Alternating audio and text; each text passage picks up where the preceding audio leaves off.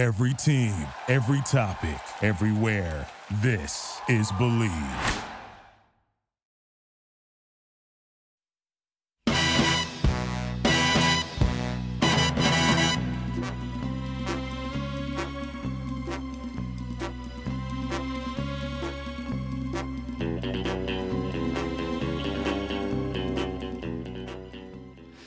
Bunce, Sarah Bunce. Hello, welcome back to another episode of Mark and Sarah Talk About Songs. What better topic for episode 107 than to rank some Bond themes? I'm Sarah D. Bunting, and I am here, as always, with the inimitable Mark Blankenship. Hi, Mark. Hello, Moneypenny. I did not know that was coming. I actually thought maybe the little-known villain Ruxpin was going to make another appearance. What you mean little known? I've been chasing after that bloke for 45 years, that nasty piece of work, and one day I'll stick my furry foot up his hole. That's what I'll do.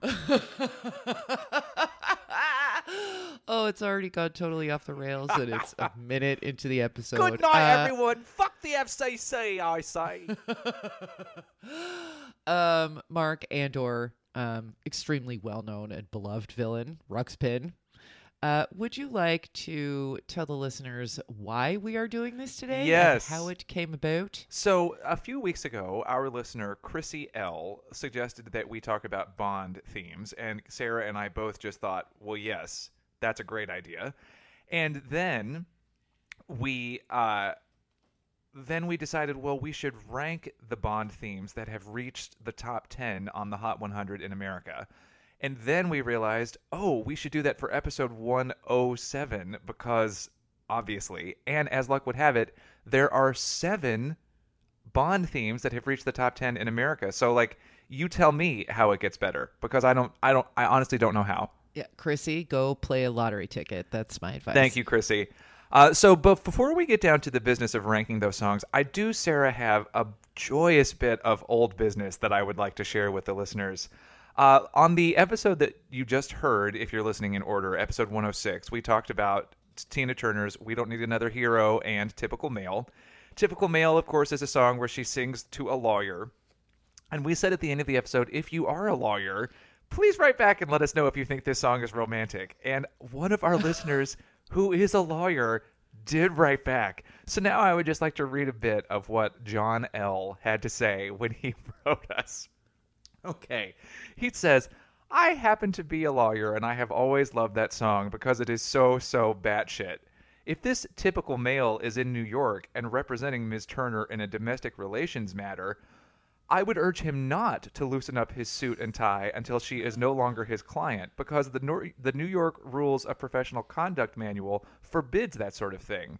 The, quote, your defense won't help my case line implies that this is instead a criminal matter, but it's still a bad idea. I guess back in 1986, attitudes were different. And, I mean, John, you've really brought some truth to light. Attitudes were different, and I just want to thank you for citing relevant case law, as it were, to just make us know, you know what? If you're representing Ms. Turner in criminal or domestic matters, keep that suit on until you've heard that final thwack of the judge's gavel, if you know what I mean.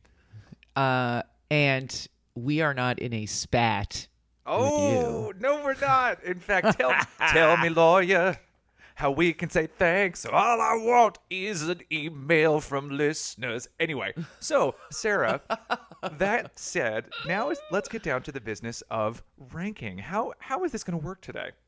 Speaking of operating outside the law, yes, back to 007. This is going to work pretty much the way our ranking episodes always work. If you're new to the podcast, this is how it goes. We rank the songs in question and assign them a points value based on how well we like them relative to the other songs. So, for example, if I ranked the famous original Bond theme, which we are not including because it did not chart, if I ranked that number 1, that would get 7 points. My number 2 song would get 6 points, and so on down to the last one. We each assign these point values, Mark and I, and we will be joined by the Patreon supporters, yes? Yes, we will. in ranking these, and then we add all the scores together, and we see who brings justice to Cold War world and who is left face down dead on the tarmac. That was a terrible comparison, but you know what I mean. It had to be done. And let me just say, too, we are so grateful to the many impassioned Patreon patrons who participated in this particular ranking. We would love to have you join their ranks. So if you would like to become a patron of this podcast and be able to vote in our ranking episodes, as well as get access to our special members-only monthly episodes, you can join us at patreon.com/Mastis. And Sarah, I think without much further ado, it's probably time to start hearing some clips. I completely agree. We will be beginning with Shirley Bassey's Goldfinger. That actually, those vowels were a little too subtle. So thank you for your restraint. Yeah. Look, this is always going to chart pretty well amongst punsters like myself who are married and touch their spouses in the wintertime with hands that are cold in places where cold hands are not welcome. Sure. And then sing Coldfinger, of course. We've all done it. But not as well as Shirley Bassey. Who's to say? Let's hear a clip, and then we can talk about this first ranking single and how it ranks for us. He's the man with the Midas touch. A spider's touch. Spider's touch. Such a cold finger beckons you. Sarah, thank you very much for including the phrase cold finger in the clip that you pulled as well, just reminding us at home how to play. Also, it's worth noting that this is one of 3 of the Bond hits that peaked at number 8. There has never been one that peaked at number 7, but 3 have peaked at number 8. And this is Shirley Bassey's only American top 10 hit. She had been a massive star in Britain since the 50s, when in the mid-60s she had her first major crossover smash with this tune. And Sarah, I will start by saying this.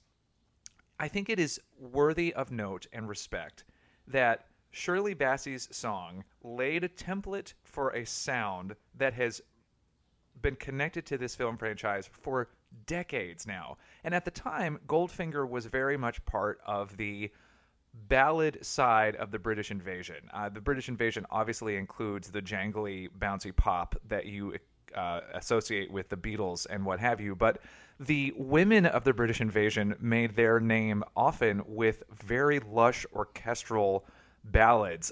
Dusty Springfield's You Don't Have to Say You Love Me comes immediately to mind. Several of the hits of Petula Clark. And of course, Goldfinger is very much in that vein. And now, however, it would be unthinkable to hear songs like that from contemporary artists were it not for the persuasive ongoing power of this song and its film franchise. Like, the Bond themes are in a way always judged in comparison to this one. There's always the sense of, oh, this song is a return to form, or oh, this song is a this is a bold step away from what we're used to hearing. But the point is, this is the ur text that all other Bond themes are compared to, and I just don't think that there are that many songs in the canon that demand that kind of constant reference. So if for no other reason, I do respect the historical importance of Goldfinger.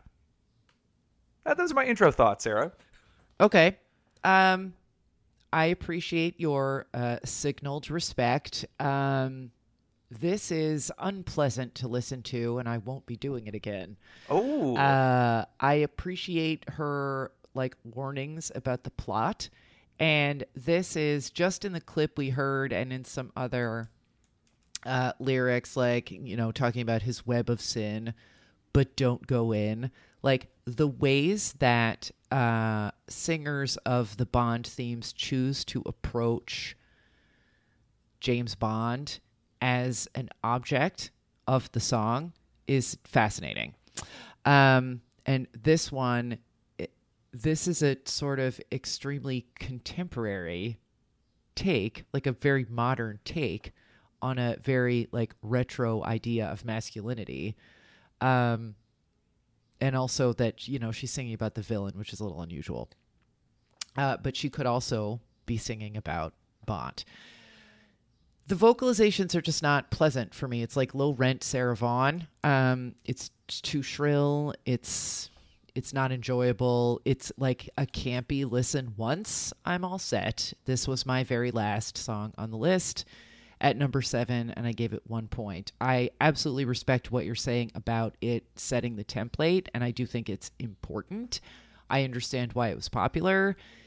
It is not for me. I will also note that I made sure to scribble down who was the Bond, and this is the only Connery Bond theme that we have. Wild. It's wild to think about because obviously he is the it's Bond. A lot. Yeah, but it's like it's mostly Roger Moore.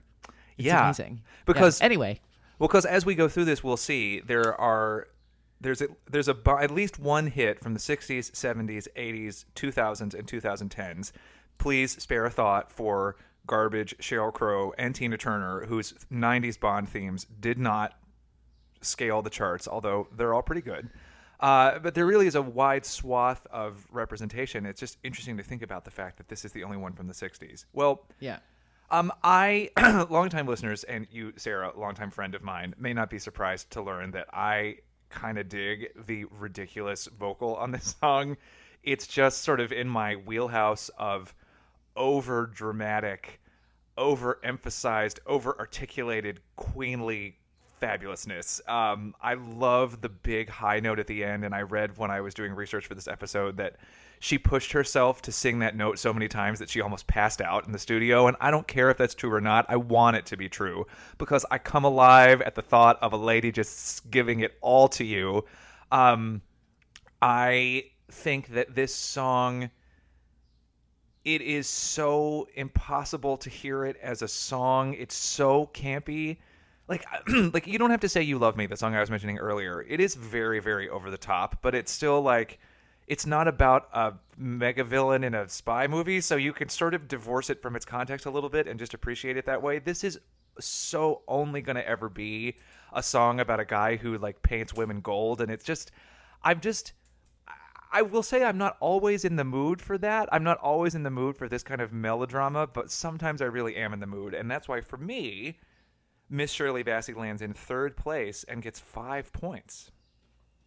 Huh. And that's also where the listeners put her, in 3rd place with 5 points. So, as ever, Sarah, when we get together to rank, I'm always just like, well, we're about to rumble on some shit, I suppose. I really did not think we were going to be rumbling on this, but I don't know. It's just like, this is to me the drag queeniest of the 7. And, I'm always here for that. Yeah, I mean, you're not wrong. I just, like, it hurts my ears. I don't like it. So, and here's the thing. You're not wrong either. It's just like, I feel like this is really just like mint and chocolate. It's like, you can totally see the other party's opinion, but if you either are or are not a mint and chocolate person. And it's like, yeah, I totally get what you're saying. I'm the other way. Well, at least we right-thinking people, you and I, agree that they belong together. Sorry. Except I actually don't like mint and chocolate. You don't? No, I'm sorry to have to tell you in Podcast this way. over. I'm sorry to have to tell you in this way. I also really like raisins. Bye. You and Andrew both hate raisins so much, and it is Andrew and I have really had to work through a lot in our marriage to get over that hump, because I'm like, I'd like an oatmeal raisin cookie, and he's like, I'd rather be stabbed in the eye with a hairpin. With a hairpin. It's very specific. Yes. All right. Speaking of getting stabbed in things, it's time to move on to our next theme, which is Live and Let Die by, is it Wings or is it just Paul McCartney? It is credited as Paul McCartney and Wings. Yeah, I can never sort of keep that timeline straight as to when it was like Wings and it was like Wings + McCartney, Paul. Like, just pick a fucking name. Please? I'm fairly certain he didn't know either. Yeah, that's fine. The 70s were a weird time. This one is our first of most of our themes, which are Roger Moore joints, and let us hear a clip. Say live and let die. Live and let die. Live and let die. Live and let die. Okay, so this, I clipped that particular snippet because this is pretty classic 70s Macca / Wings, that it has like movements, like Band on the Run is like that. Like there's 2 or 3 distinct parts of the song. I thought this theme was from a later Bond film. It's from 1974. This is absolutely like classic Wings, and Wings is, I guess you should say, like the raisin of like 70s rock and roll. Like if you like them, you like them, and if you hate them, you hate them. I was raised with the Band on the Run album. I love it. It may not be good, but I love it.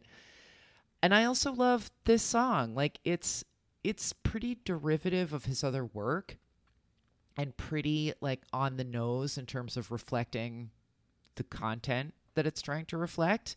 But I ranked it pretty high. This was my number 3, so that's 5 points. Great. And just some fun facts. This song peaked at number 2, and it was the first Bond theme to be nominated for an Oscar for Best Original Song. What actually won this year? Do you remember? Ooh, girl, I knew as I was saying it that you might ask me that, and okay, I'm going to vamp for a second. If you would like to just say a little bit more about Band on the Run, or why don't you say a little more about what you want to say, and then I'm going to look that up. Oh, that's okay. That's fair. Yes, we both have access to the internet after all.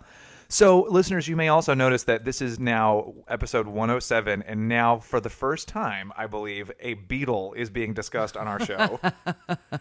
And I know that we have gotten, I feel like I have gotten so many just private messages, tweets, like, Mark, why do you hate the Beatles? And I just want to say again, I do not hate the Beatles.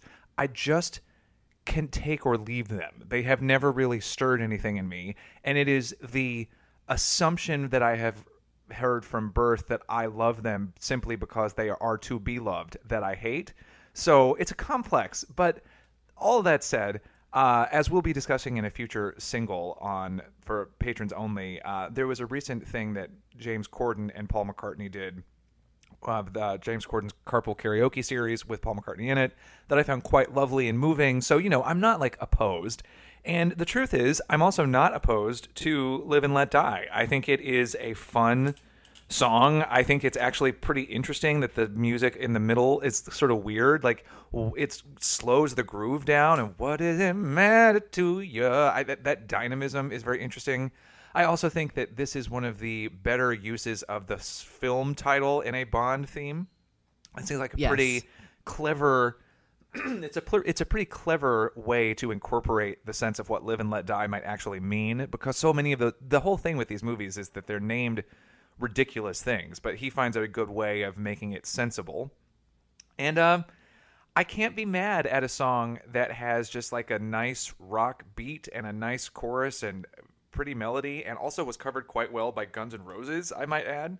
Oh, yeah, that's true. That's actually how I first became aware of this song, was because of the Guns N' Roses live cover. The video was on MTV constantly in the early 90s, and then when I found out later it was a Paul McCartney song, I was like, oh, cool. So, yeah, so for me, I put this song in 4th place, and that means it gets 4 points from me. And the listeners overwhelmingly put it in first, like significantly put it in first place. So that's interesting. Yeah, I don't know that I would have predicted that up front, but they really loved this song. I think it was the finals tally. The second it beat the second place song by 3 votes, and the top 3 songs, which also include Goldfinger, as you know, they were so significantly ahead of everything else that it was really striking.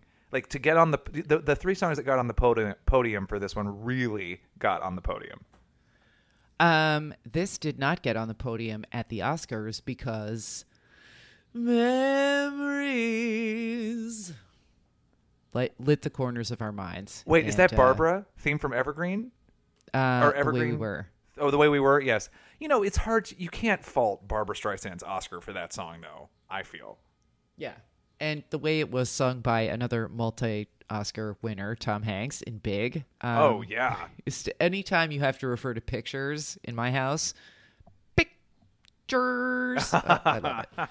But we are getting off topic. I guess because you know what? you could argue nobody does it better than Tom Hanks, but Nobody gets off topic better than us. that's God knows that's right. Okay. Are you ready to move on to the third song chronologically?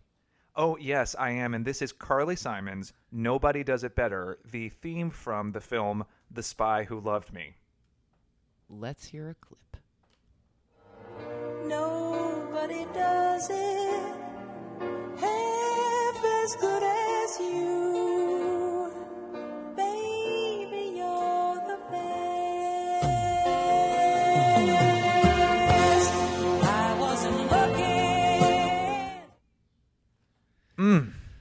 So Yeah. this song she's great. peaked at number 2 for Ms. Carly Simon, and the preparation for this episode sent me down this long and winding path with her music where I realized I know so many more Carly Simon songs than I thought I did because they've just always been on.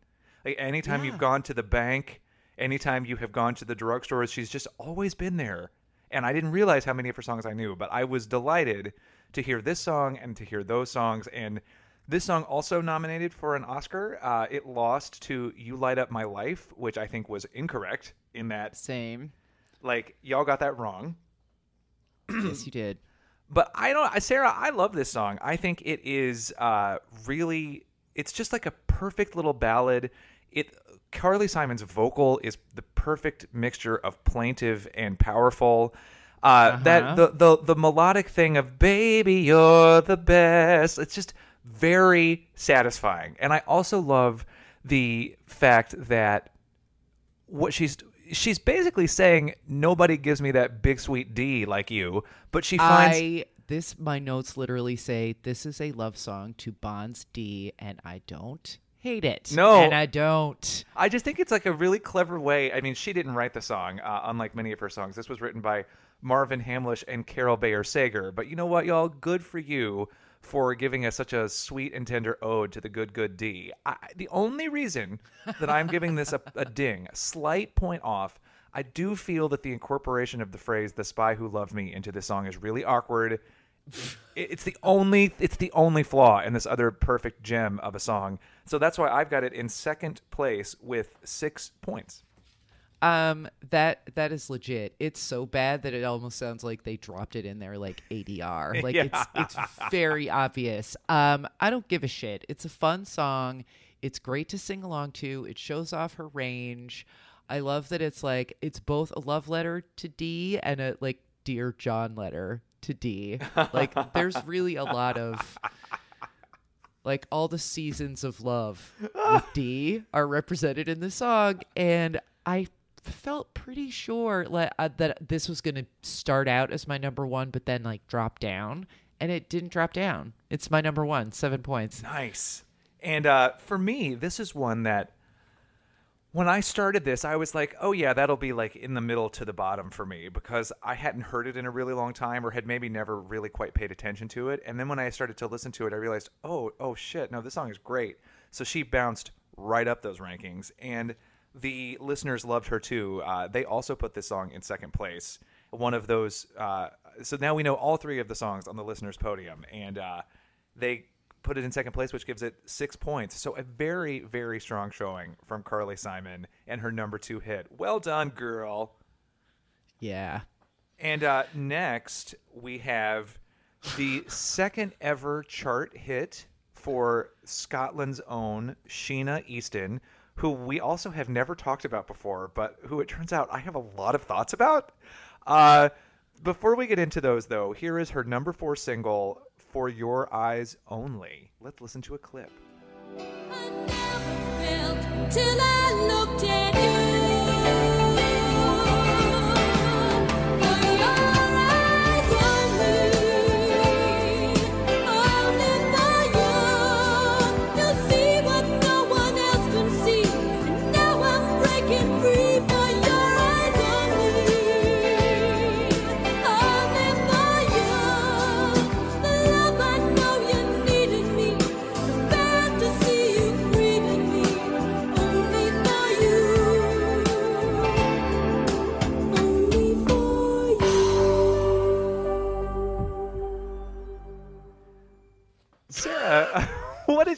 is your relationship to Sheena Easton in general and to this song in particular? All right. In general, this is where I think my being 5 years older than you sort of might make a difference, because this shit brings me straight back to like third and fourth grade. Like going to, every town had one of those t-shirt stores where you picked out a t-shirt and you picked out an iron-on transfer, and they had the big steam press, and that's what you bought other kids for their birthday. Sure. And like letterings and stuff like that. And so that brings me back to being in those places which had a particular smell. Like the iron-on transfer paper has a particular smell when it's being cooked, basically.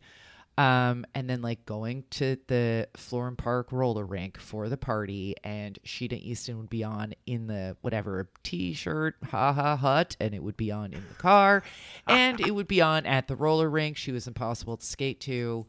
It is a flawless time capsule of a certain period, like 1982, I want to say. That it's very 82. Yeah, you're basically right. I mean, it was 81 into 82 when Morning Train, Modern Girl, and this were all everywhere. I find the only for you pronunciation, I understand that she's Scottish. I have always found it extremely annoying, and nothing in the intervening 36 years has changed my feeling about that. This is an extremely of its time torch song about basically being reluctant to get undressed in front of anyone except James Bond, which, okay, we get it. I was excited to revisit this song and then kept it. This was like the opposite of the Carly Simon song. It just kept dropping down, despite a video which Mark shared with me that brought me so much joy. Oh my of God. her performing this at the Oscars, and these like fake lasers and people, like she's like in this little dance video that they're basically making, and there's all these people like somersaulting, and like a car is quote blowing up unquote. And there are it's people so dressed like awful. other Bond villains throughout the years. Like there's the guy who has the cat, but it's so clearly in this one like a fake cat. Oh no, they do a close up on it. It's obviously a stuffed animal. Blofeld, I think, is Yes. that guy. And it's just like, dude, I mean it's glorious, but it's also very grim and sad. And the laser effects when they shoot the lasers are so clearly added onto the screen and cannot be seen in the auditorium. Yeah, and you're just like, what were they even responding to in the theater? Oh, that's right. Literally everybody was taking cocaine. It like, was openly. It is. I feel like seeing that video was such a clear indication of what we've lost at the Academy Awards, because that shit is so tasteless and so insane. And that whole brouhaha a few years later about the Snow White Rob Lowe fiasco, I think permanently killed the Oscars' ability to just not give a rusty fuck about you and just blow up a car on stage and a fake cat. Sheena Easton is like, she's up, she's down. What level of the stage is she on? I don't know. There at one point, I think there might be 7 Sheena Eastons running around. And then she's trying to move up 4 levels in this weird, like, Q*bert-looking stage, but she's wearing one of those, like, Donna Martin mermaid situations that probably weighs 70 pounds because of all the sequins. She could barely move. And one of these Bond dancers has to basically, like, awkwardly carry her up the stairs like she's incredible. a fucking pallet of firewood. It's so awkward. I mean, I loved it. The song, she's a strange case because she was everywhere for like a year and a half, and then she was gone, at least here in the States. So, bless her heart. I feel like she has a nice voice, but it's not necessarily suited to this genre, and she should try to do something else, like choral singing or something. Anyway, this was not a favorite of mine. Number 6, 2 points. Okay. So yeah, Sheena Easton, I became aware of her. So she had 8 top 10 hits, if you can believe it, in the United States. Oh no, I can. So I they adored them all. And they were all clustered, except for one, they were all clustered between 81 and like 85. And it was We've Got Tonight with Kenny Rogers was one. Sugar Walls, which was one of the songs that Tipper Gore specifically lambasted, written for her by Prince. I mean, it was very obviously about her veg. Yes, Like, and it's the only. I'll tell you what, Sheena Easton, I think you're right, is not necessarily the most convincing sort of epic balladeer. She's even less convincing as a horny sex pot Sugar Wallsian. But Denizen Sugar Woodleyan. Sugar Woodleyan. Hello. Oh, what do you mean, Sugar Woodleyan? That was the name of me first. That was the name of me first bird. Then she came back in the late '80s. She and Prince had. It's fine. I'll be fine. In the late '80s, she and Prince had that song. You Got the Look. And then she had her last big hit with The Lover in Me. Talk about the lover in me. Point being, I've always been very interested in her because she was one of the first artists in popular music to be discovered on a talent show. There was this show in England where every week they would put someone, an amateur, into a professional situation that they wanted to be in. They did a chef, they did a ballroom dancer, I think, and they did Sheena Easton as the episode where it was a singer, and she became a huge star because of that. So all of this is still me dancing around the fact that I love this song. I don't know why it took me so long to get here. But one more fun fact. I can't help myself. It was nominated for an Oscar. That's why it was performed on the Oscars, but it understandably lost to Arthur's theme. If you get caught between the moon and New York City. Like, come on. That's an amazing song. Yeah, it sure is. But here's the thing, Sarah. I listened to this song, and it became the song over the last week and a half that came back to me the most. I couldn't stop. I love it. I actually totally agree with you about the weird pronunciation of yeah. It doesn't matter. There's something about the earnestness, the faux elegance of it. It's just such a fake yet wonderful song. Everything about this song is like the New York casino in Vegas, where they have constructed New York City in a simulacrum of what you expect it to be. Like, this is a song that sounds like it has feelings, that sounds like it's emotional, but it isn't. And yet, for whatever reason, I love it so much. I just love the artifice of it. I love the fact that that there's this like subtle beat that drops in over the chorus. I don't know. Sarah, first place. I put it in first place. I gave it 7 points. Wow. I never would have predicted it. But here we are. I love it. I mean, I didn't think that you would hate this song, but I did not see this coming in at your number one. I know. Very interesting. Well, I thought we'd be much more closely aligned on these, and we are not. We are not. And it is hilarious. I am loving this. I mean, I just have to say, it really, when you were putting it way down there, I was like, yep, that sounds about right for us. Like, this is how these ranking episodes always go. And I want to tell you something. When I laid these songs out in front of myself, I never predicted that Sheena Easton's Syrupy For Your Eyes Only would become the one that was closest to my heart, and yet here we are. With a view to a kill. Let me add, though, that the listeners they have eyes for others. This is one of 2 songs on the list that got no votes. I love you enough for everyone, Sheena. Oh. So by default, it is tied for 7th place and gets 1 point. But really, it didn't really get any support at all. That's awful. Okay, well, I think we just View to a Killed its chances to make the podium, but you never know. It's true. The next song is View to a Kill from View to a Kill. It's Duran Duran. This is the last in our Roger Moore selections. This Bond movie, I haven't seen them all, but I've seen enough of them, and this one has in my opinion, best opening chase. Like, you know how there's that like signature opening sequence where like he's driving a motorcycle through an ice hotel or whatever it is. That was a Brosnan one. Right. In this one, Roger Moore is driving only the front half of a 1979 Chevrolet Malibu through the streets of London and into the Thames. It's fucking great. Here's a clip. A sacred wine, a mystery gaping inside. The weekend's wine,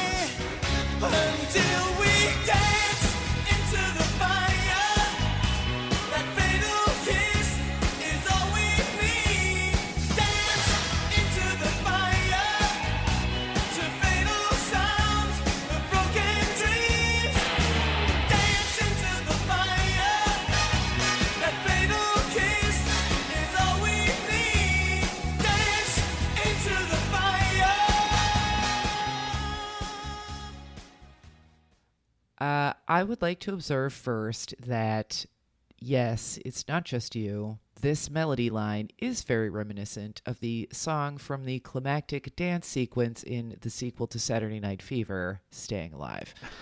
Maybe it's just the lyrics that make me think of that. This one, to me, is greater than the sum of its parts. Like, this vocal can be a little strained. The lyrics are a little obvious. But I find Duran Duran perfectly suited to this job. Like, for a mid-'80s Bond movie, who else but Duran Duran, who were like very sexy, very British, very in love with excess and the excess of glamour. And I just I really like it. I think it does exactly what a Bond theme is supposed to do. I think that it's sufficiently rare, at least it's rare on this list, that you have dudes singing about, doing the theme and singing about Bond or his villains or whoever. Like, these are the only guys on the list, yeah? Other than Paul McCartney. Oh, right, Paul McCartney. But it's like, and this is also very rarefied company. Like, I remember when it was announced that they were doing the Bond theme thinking, wow, Duran Duran is like for real now. Like, now they're in the academy, basically. Right. Like, that's a tenure track position, is to get the Bond theme. I really like this one. Really well said and very true. I really like this one. But I will absolutely understand if people are like, because it's like, I kept listening to it all week. It was my Sheena Easton of the week. So I had it at number 2 with 6 points. Well, this is one of the things where I am happy to say that I actually, and this is very rare for our ranking episodes, I like every song that we're talking about today. I made a playlist of all of them, and then I also threw in a-ha's The Living Daylights, and I threw in Shirley Bassey's Diamonds Are Forever, and I threw in Garbage's The World Is Not Enough, and I threw in Sheryl Crow's Tomorrow Never Dies, and I like all of those songs, and so I'm not mad at any of them. And this was, for me, a situation where I just had to go with some sort of mystical reason to put things in particular orders. And the reason, this song is my last place song, although I really like it. But the reason I put it in last is only because it is the one that, when it starts, I have the least amount of excitement about hearing it again. Whereas if I hear the opening strains of Rio, I would be like, fuck, everything stop. We must listen to Rio. So I was not only judging it in comparison to Bond songs, but to other Duran Duran songs. And I was like, this is a really good song that I would never leave off of a Duran Duran Greatest Hits album or whatever. And that's interesting because their opening is extremely reminiscent of like the original, like the overall Bond series theme. Fair. No, Anyway, yeah. So I just feel like this is a great song.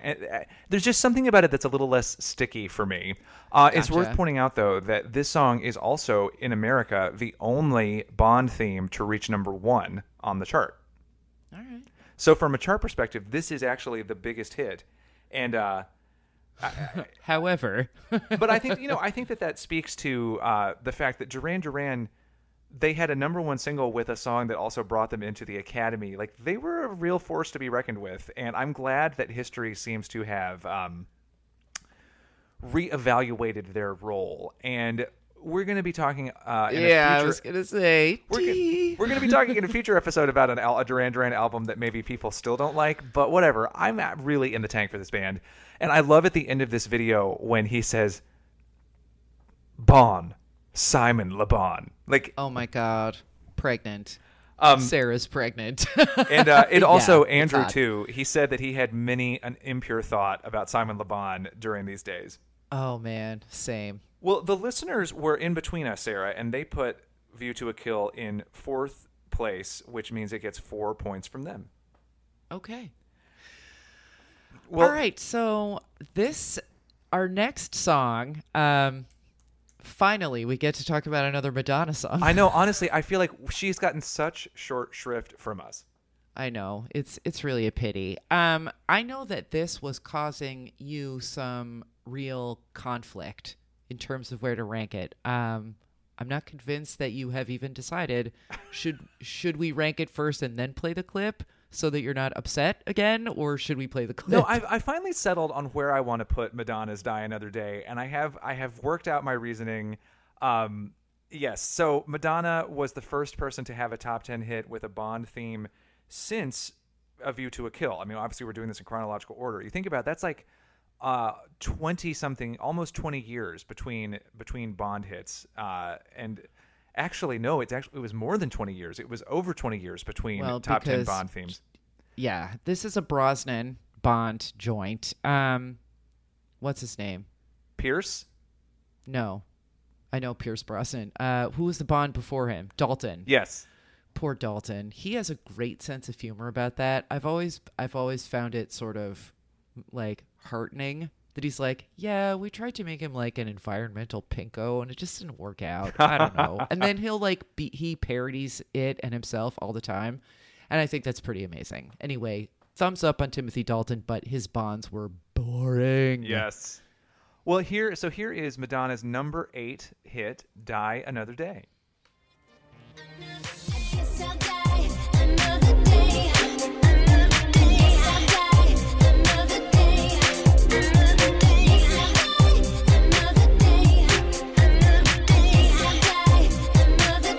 Sigmund Freud. Analyze this. Analyze this. Analyze this. Sigmund Freud. Analyze this.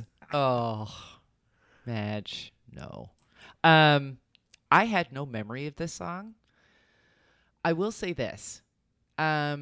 She looks her prettiest, I think, in this video. I love that short wavy bob on her. Agreed. And this video is fucking intense. It's amazing. I watched it like 3 times. But I don't love the song because I just wanted to, like, at one point I had the video playing and I muted the sound and I played music instead over the video. Oh, the song music. Yes. Yeah. Still works. P.S. I mean, this video is like really, it's a lot. It's really fun to look at. I think she probably worked on it for like longer than Pierce Brosnan worked on his stunts. It's very cool. I just feel like, and like it really fits the brief well. Like I think that she does a good job marrying the franchise and the time in which this was written and her sound at that time. Like I think she did a good job putting all that stuff together. I don't dislike the song. It's too much like other songs of hers that I like better. Mm-hmm. And this is one that kept dropping because it was like, I think I actually am putting it where I'm putting it because I like the video and not because I like the song. That said, I don't hate it, and it wasn't last, but I did have it in 5th place, so that's only 3 points from me. Well, that's also where I put it. What? I respect the song for its ambition in that the way I interpret it, at least, she is writing a song about the warring halves of her psyche, and she's like, which part of myself am I going to kill off so that I can move forward through my life? I guess. Yeah. And then it's like I feel like she keeps switching narrative voices so that it's like the sort of positive and the destructive forces keep getting to talk, and then each one of them is like, well, I guess I'll die another day, because you ultimately cannot escape yourself. Which is also kind of what's playing out in the video. Like, it's like Madonna is being held down by these like crazy communists, and they're like inside of her mind, but there's also this room full of statues of the old Bond villains, kind of like what was happening to Sheena Easton. I mean, it's really crazy. The reason that I do like this song, again, like I said, I don't hate any of these songs. It is not her greatest song, but I give it points for being the only Bond theme to not be completely straightforward and serious. The reason that I clipped the Sigmund Freud part is there's like Madonna's signature irony is in this song in a way that none of the other Bond themes have. And the Bond films are full of winking humor, but the Bond themes almost never have any. they're always played super straight. And I think Yeah. it's a testament to Madonna that she decided to fuck with the formula a little bit. And it's interesting that you bring up the song Music, because both that song and this song she wrote and co-produced with this French guy, Mirwais, and they were definitely exploring this folk electronic thing that was going on in their... Like, you can hear that it's the stuff that they were interested in as a collaborative pair in this Yeah, song. And totally. so, big ups to Madonna for fucking with the system. But yeah, it's like, if you're gonna lay a Madonna song in front of me, if you laid 10 Madonna songs in front of me, or even 3, and this was one of the choices, I would never choose this one first. You know what I mean? Yeah, because I just don't. It still doesn't stick with me exactly, and it is possible. I think usually she stayed on the right side of the vocal sweetening in terms of like knowing exactly when to stop. And this is like too. They're just fucking with it too much, Yeah. which I think could probably be taken as a like larger comment on the content that the song goes with, but I think is actually just like it's just a little too much. But I again though, good for Madonna for swinging for the fences. But yeah, like if you were to, yeah, everything you just said. Now this is the other song that got 0 votes from our listeners. So Yeah, sorry, buddy. it's not like I don't understand it. So there you go, Madge. Well, that brings us to our final and most recent Bond top 10. The song is Skyfall by Adele. It reached number 8 in America. It's the third of these 3 number 8 peaking songs. It is also the first Bond song to actually win the Oscar. The second Oscar-winning Bond song is that truly terrible Sam Smith, The Writing's on the Wall, which is the most boring piece of shit. But it didn't make the top 10 in this country, so we don't have to talk about it, thank God. But now let's take a moment to hear a clip from Adele's Skyfall.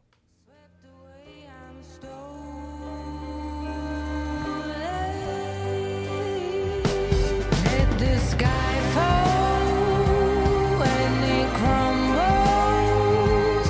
We will stand tall and face it all together. Let the sky fall when it crumbles. We will stand tall and face it all together. Let sky fall. Sarah, what are your thoughts? I love Adele, but this is one of those Adele songs, and I think I've said this about an Adele song before. Hello is the other one that we've talked about. Yes, that it just never, like, I'm just waiting for it to start, and it doesn't start. I do like this is a Roger Craig Bond. Daniel Craig. And sorry, Roger Craig, Jesus. Roger Craig was a pitcher for the 1962 Mets. Not the same. Next time Guy. on mistakes that Mark is incapable of making. Yeah, he was also a manager of the Giants. Don't at me. So I love that the vocal. I think Daniel Craig Bond is a little bit more nuanced and less like this cartoon, like dildo with guns kind of person that Dildo he has, with guns. that he has loved and lost. And I like that Adele's rendition of this is like rueful. There is also that plaintiveness that we talked about from in the Carly Simon song. But I just want this to be bigger, faster, like more fun. This is a little too, I mean, it's a beautiful vocal, and I love that sort of like catch that she puts in the clip that we heard, but I like it just never quite catches fire. And it's like, I know that you can do this. And like when she performed it at the Oscars, I'm pretty sure that she just like strapped the boom on and was like sliding up these huge octaves and then just hitting like top decibel levels. And I I think that's what I want from the song and what I expect from the orchestration, and then it just doesn't quite go. But I still really like the song, and I had it right in the middle. 4th place, 4 points. Very fair. Yeah, and I am right there with you. I think that my favorite Adele is a riskier Adele, and her weirder songs tend to be my favorites. But I can never be mad at hearing her fantastic singing voice, and this song is very stately. It is definitely a throwback to the template that Shirley Bassey helped create. I also think it helps in the fact that it is in maybe my favorite Bond movie of the like 12 or so that I've seen. Because Judi Dench is so good in this movie too. I haven't seen this one. Oh, it's great. And I know I think the last one I saw was I think it was the one before this. Casino Royale? Yes. Oh my God, I love that. Mickelson. Le Chiffre. Well, in Skyfall, there's an amazing scene where Daniel Craig and Javier Bardem kind of seduce each other. Okay. It's all right. Well, let's wrap this up so that I can go watch that. And then Judi Dench, I know it's shocking to say this, but she gives a stellar performance. Turns out she's quite talented. And who is Q now? Cleese? Oh God. John Cleese? Yeah. No, it's Ben Whishaw. Oh yeah. Oh God. Adorable Ben Whishaw. All right, so I really do need to go and watch this movie right now. Yes. So what you got? So what you you guys, got? This has been Mark and Sarah Talk About Songs. Goodbye. I put it in 6th place and gave it 2 points. But again, I like this song too. And the listeners put it in 5th place and gave it 3 points.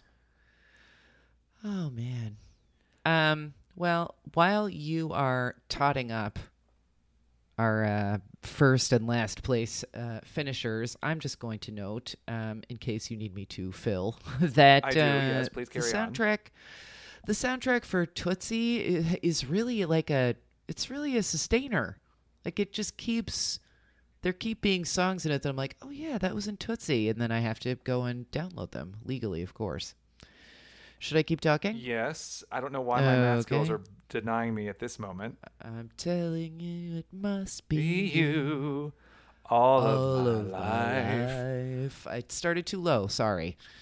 Yeah, so that Okay, was... I'm ready. Okay. So, in a tie for last place with 9 points, both Die Another Day and Skyfall. It seems like it's the rare ranking episode where Madonna and Adele get last for us. Oh, man.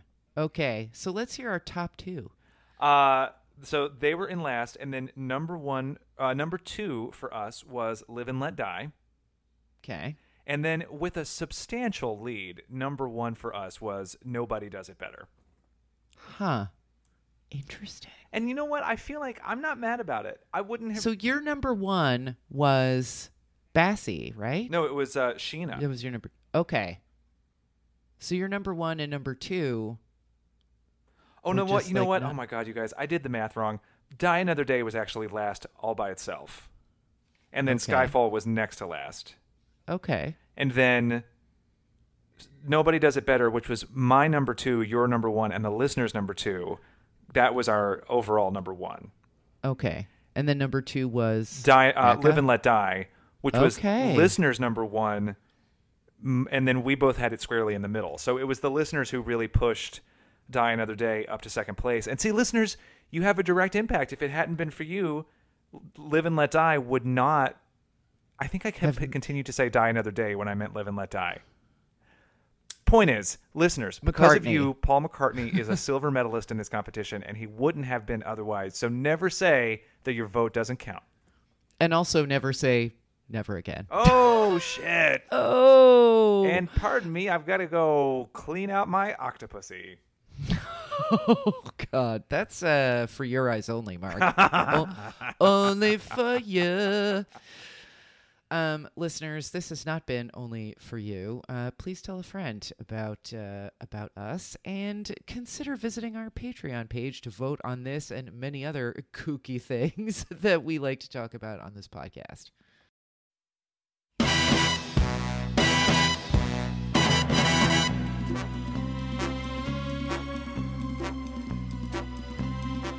Y'all, Mark and Sarah Talk About Songs is hosted by Mark Blankenship, aka me, and Sarah D. Bunting, and it's edited by Sarah D. Bunting as well.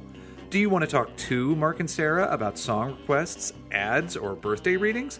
Email us at talkaboutsongs@gmail.com, tweet us at talksongs, or find us on Facebook at facebook.com/mastus.podcast. To become a supporter and producer of this podcast, visit our Patreon page at patreon.com/mastus, where you can get access to all kinds of cool bonus content and vote in our ranking episodes. Thanks for listening.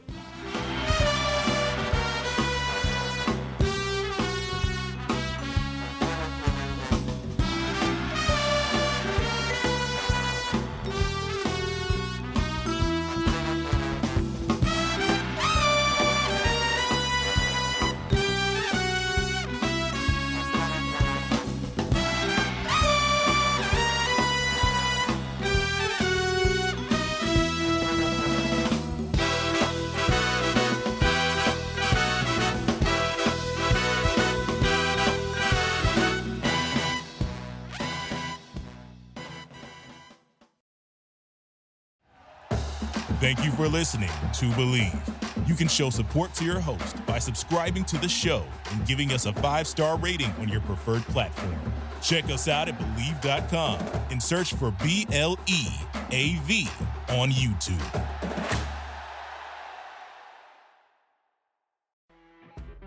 You know when you're listening to a true crime story that has an unbelievable plot twist that makes you stop in your tracks? That's what our podcast, People Are the Worst, brings you with each episode. I'm Rachel.